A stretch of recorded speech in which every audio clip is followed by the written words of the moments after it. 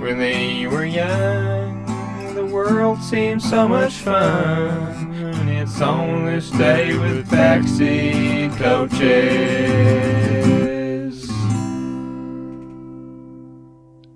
Another day, another on this day. And you weren't expecting this, were you, listeners?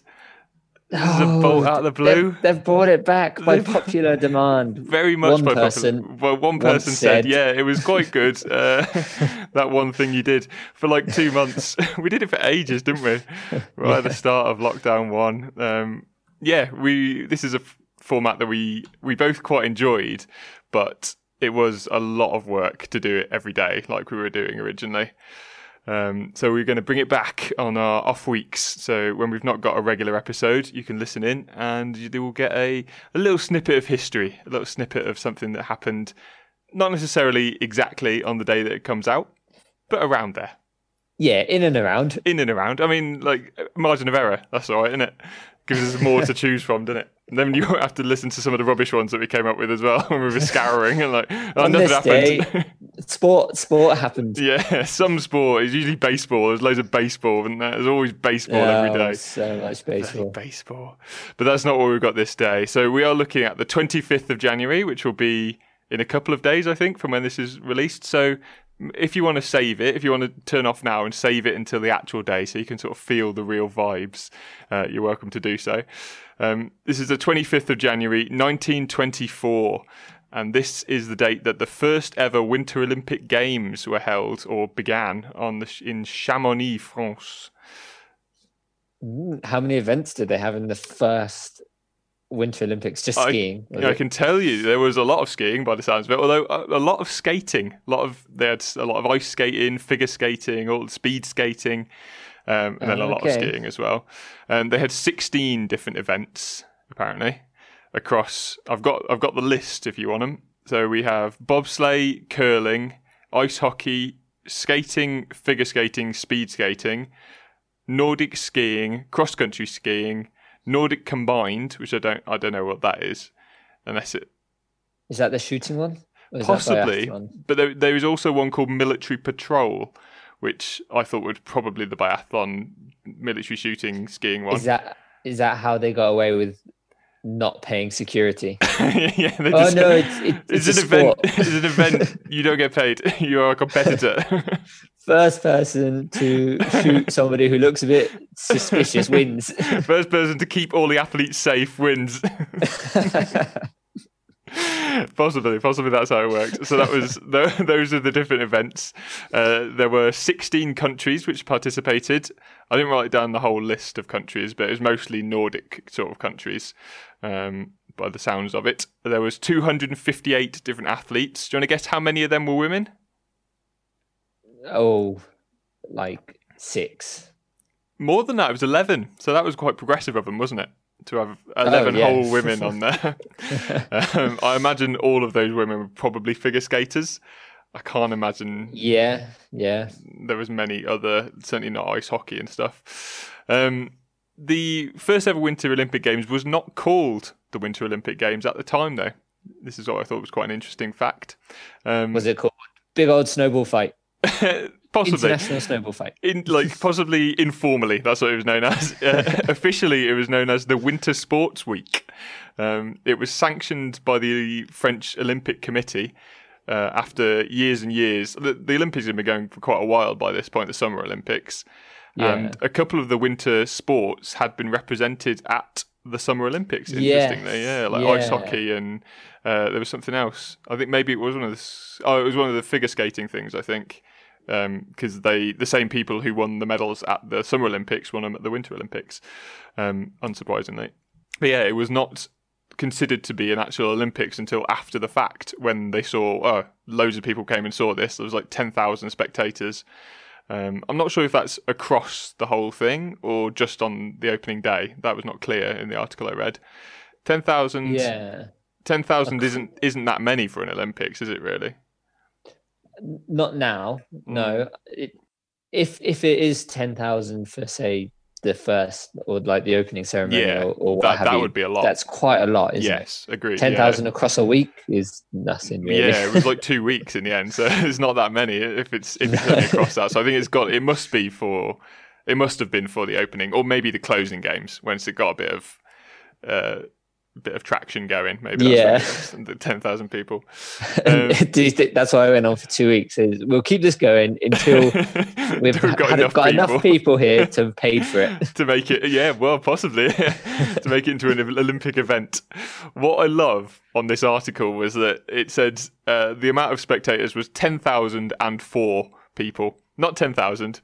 10,000, very, very specifically, 10,004.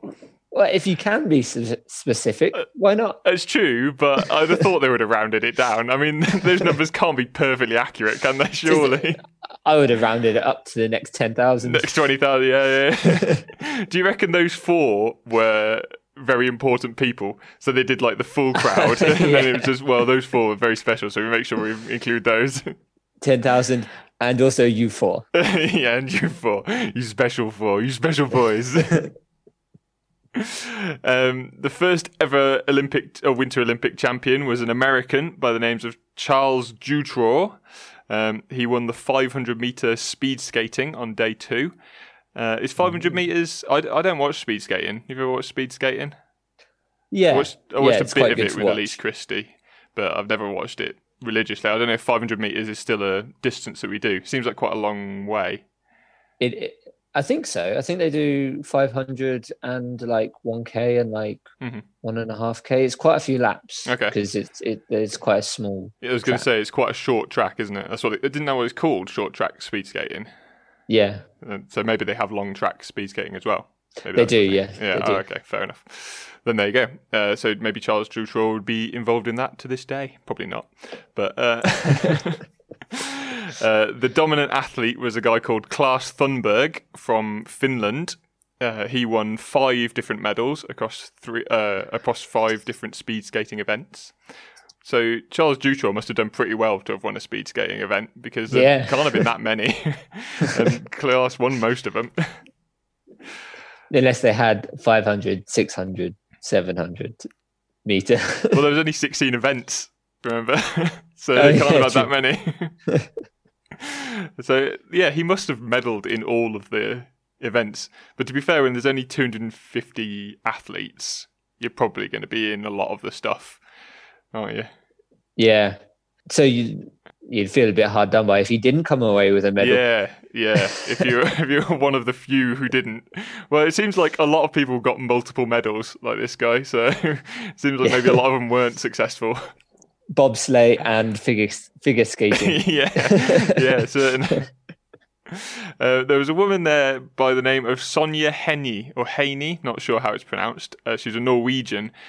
She was one of the 11 women. She was only 11 years old, and I think she competed in figure skating. She went on to become one of the most prolific figure skaters of all time. But obviously she was only 11 years old, came dead last in this tournament. But massive fan favourite. Everyone loved her. Oh, yeah, I can imagine, yeah. And she not only went on to be a massively dominant figure skater with 3 Olympic golds, 10 World Championship golds and 6 European Championship golds, but she also became one of the highest paid stars in Hollywood later in life. Really? Yeah, and she did. Originally, her films were about figure skating, but then she went off to do more and more different films. Because that's very niche. It is quite niche, yeah. Although it would look quite nice on black and white film, I would have thought, ice skating, because it's kind of black and white already, isn't it? Ice is just white, and then I guess the people wear black. I don't know. They can. Yeah, and spangly, I suppose. Spangly, that's kind of white, isn't it? Yeah, I think it is quite spangly. Yeah. I did see some photos of this Olympic Games, and it looks amazing. Sort of the old style dress and stuff that they're all wearing, and the old style skis and stuff. Just like literally 2 planks of wood. Pretty much, yeah. They've just bolted some wood to their feet, and that'll do. With their coattails flapping behind them. Yeah. And like full top hats on, monocles. Just the canes they normally walk with, they're using as their poles. To go down, and they're smoking a pipe at the same time, all these things. One of the most interesting parts of the tournament was the ice hockey competition. You want to guess who won? Russia? No, it was Canada, of course. Really? Well, they invented it, so I guess they had to win it. They had a professional league and all this stuff. The team that they sent was actually they were the Toronto Granites, which was the team that had won the Canadian Hockey League that year. So they didn't send a national team; they just sent one of the club teams. I like that idea. And me. That's cool. That's what I think. That's what USA Ultimate Frisbee used to do. They just send whoever won the US Nationals. Yeah. It makes sense because of the chemistry, doesn't it? Like, you've played with that person so much, you're going to be better than playing with even a better player just that you've not played with for a long time. Yeah. I think they should try it at one. I guess it's it's like the Super Cup. So I guess they try it in like football and whatnot, have a World Cup made out of the best club teams. Best club teams. Yeah, they do have the Club World Cup, don't they, and stuff. Yeah.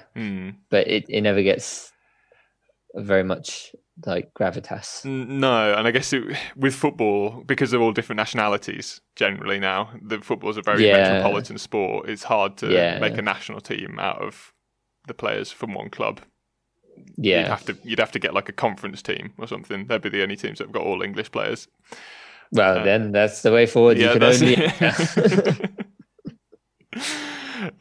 the interesting thing about it is that Canada, they obviously absolutely destroyed the competition. They won their first 3 games by an aggregate score of 85-0. 3 shutouts. They absolutely dominated it. They beat the Swiss and the Czechs and the Swedish without letting in a single goal, and they eventually won the tournament with an aggregate score of 122-3. So, but they're well annoyed they let 3 goals in. I imagine they probably weren't let back into Canada for letting in 3 goals at the Olympic Games. Do you want to hear how old Blighty got on? How GB got on? We did send a team. Go on then. We sent 44 competitors out of 250 odd. So quite a few. A lot, yeah. Surprising amount, really. And we managed to take home 4 medals, which is actually better than we do quite a lot of the time at the moment, isn't it? Yeah. We've gotten better recently, but until recent history, we would be struggling to get that many medals. We were 4th on the medal table. We were joint 3rd with the US on golds, but the US got 1 more silver than us. So they managed to just beat us in the medal table. Now the US dominate it. Did they? Did they win the? Norway won the last medal table. Did they? I think, actually. Because they won this. They won this one as well. Really? By a distance as well. I think USA are doing better and better now that they're adding more extreme sports, the stunts. Yeah, the things that Americans really love, like the X Games sports that are now in the Winter Olympics. Yeah. So ski jumping was a sport at this Olympics. There was a ski jumping medal, but that would probably be only... I wouldn't do ski jumping now. I would not have done ski jumping way back when. Fully agree. Yeah. Skis now, they have specific skis for ski jumping with the massive things that are meant to shield your fall if you don't land exactly right, and they'll tilt you back. They didn't have those, I don't think, in this days. This was literally you've got to land on a plank of wood perfectly, otherwise you are going. Yeah. But apparently there was a skill aspect to it, as we shall hear later, to the ski jumping. There wasn't just who can go the furthest. There was also who can look the coolest in doing it. Really? Yeah, apparently so.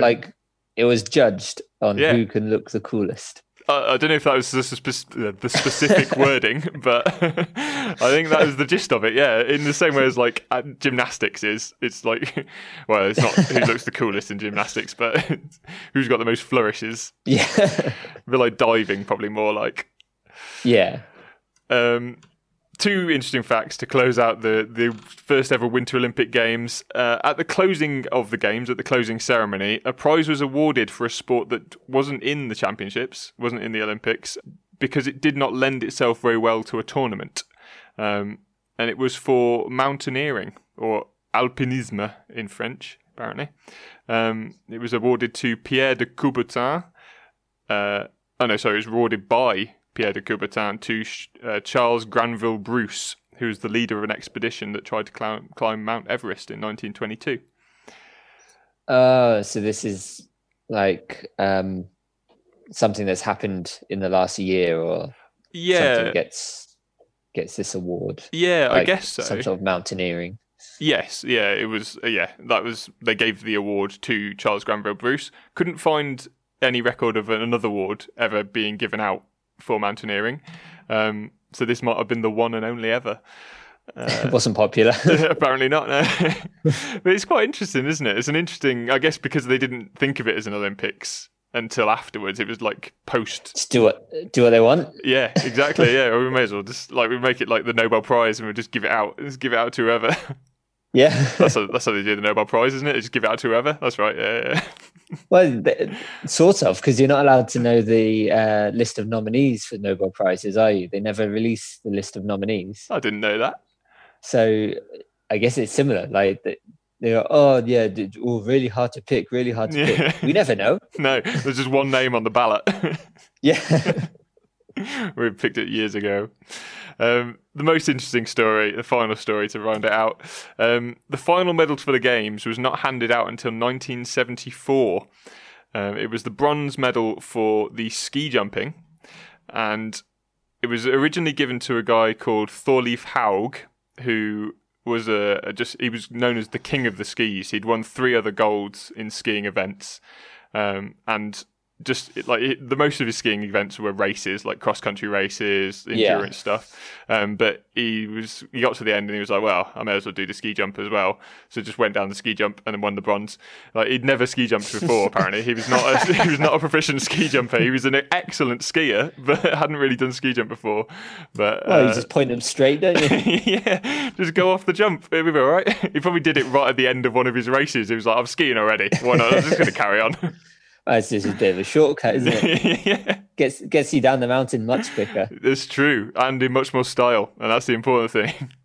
But Thorleif Haug was given it at the Olympics. But in 1974, a guy named Jakob Varga, who I have no idea who he is, discovered that the marking for the ski jumping had been incorrectly added up.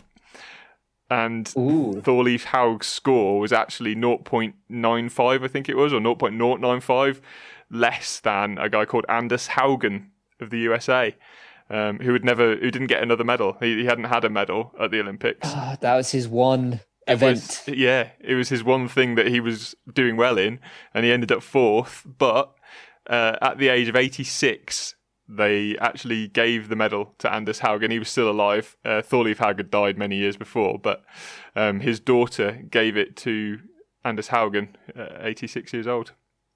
How do they still have the results? Yeah. And how has it taken them so long to realise, you can't add? I couldn't work out who this guy Jakob Varga was. I don't know if he was just a nerd, a ski jumping nerd, and he was looking back through the scorebooks and, there's something wrong here. Yeah, maybe he's doing it on this day. Maybe so. He wanted more detail. Yeah, and he's gone into a lot more detail than we do. So, and then that started a whole new podcast where he tried to find him. Yeah. And get him his medal. Yeah. That's how podcasts start, really, isn't it? That is, that's my most interesting podcast start, yeah. Yeah. Not ours. No, unfortunately narcissistic. Not, you learn something new in isolation every day, don't you? When they were young, the world seemed so much fun. And it's on this day with backseat coaches.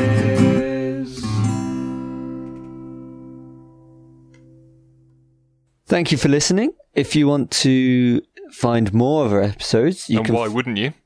Well, everybody does. I mean, everyone in the world. I don't know how they found this one. I don't know how anyone finds podcasts, to be honest. It's impossible. But you can find ours on our website, which is backseatcoaches.co.uk. You can get involved with us on Facebook.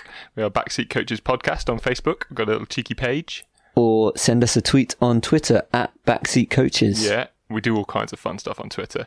I posted a thing about wrestling robots the other day on Twitter. There's a little video of robots wrestling. So if you want to see that, go to Twitter. You get any retweets? No. You can also find us on Podchaser, which is a good podcast aggregator. They're pretty cool. Or iTunes. Yeah. And if you do it through iTunes, give us a little 5-star review. Anywhere you find us, give us 5 stars, please. If you see us in the street, just give us 5 stars. I would love, do you know, Milky gold Way stars? No, Milky Way stars. That's what I want. Nice. So go and buy some and give them to me. See you, suckers.